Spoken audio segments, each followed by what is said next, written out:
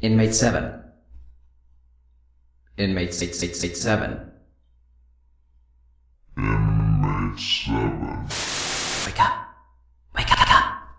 Wake up. Wake up. You thought I was talking to him, didn't you? Who are you? I wonder who's listening right now. Listening to these tapes I'm recording. Do you know what it's like being like this? Do you know? I don't think you do. You heard what he said, right? You heard him. He said he was innocent. He said he'd never done anything wrong. That's ridiculous.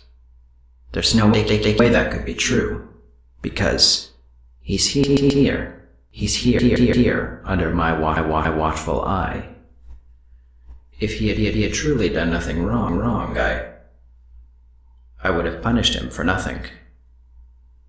Subjected him to this Hell. For Nothing.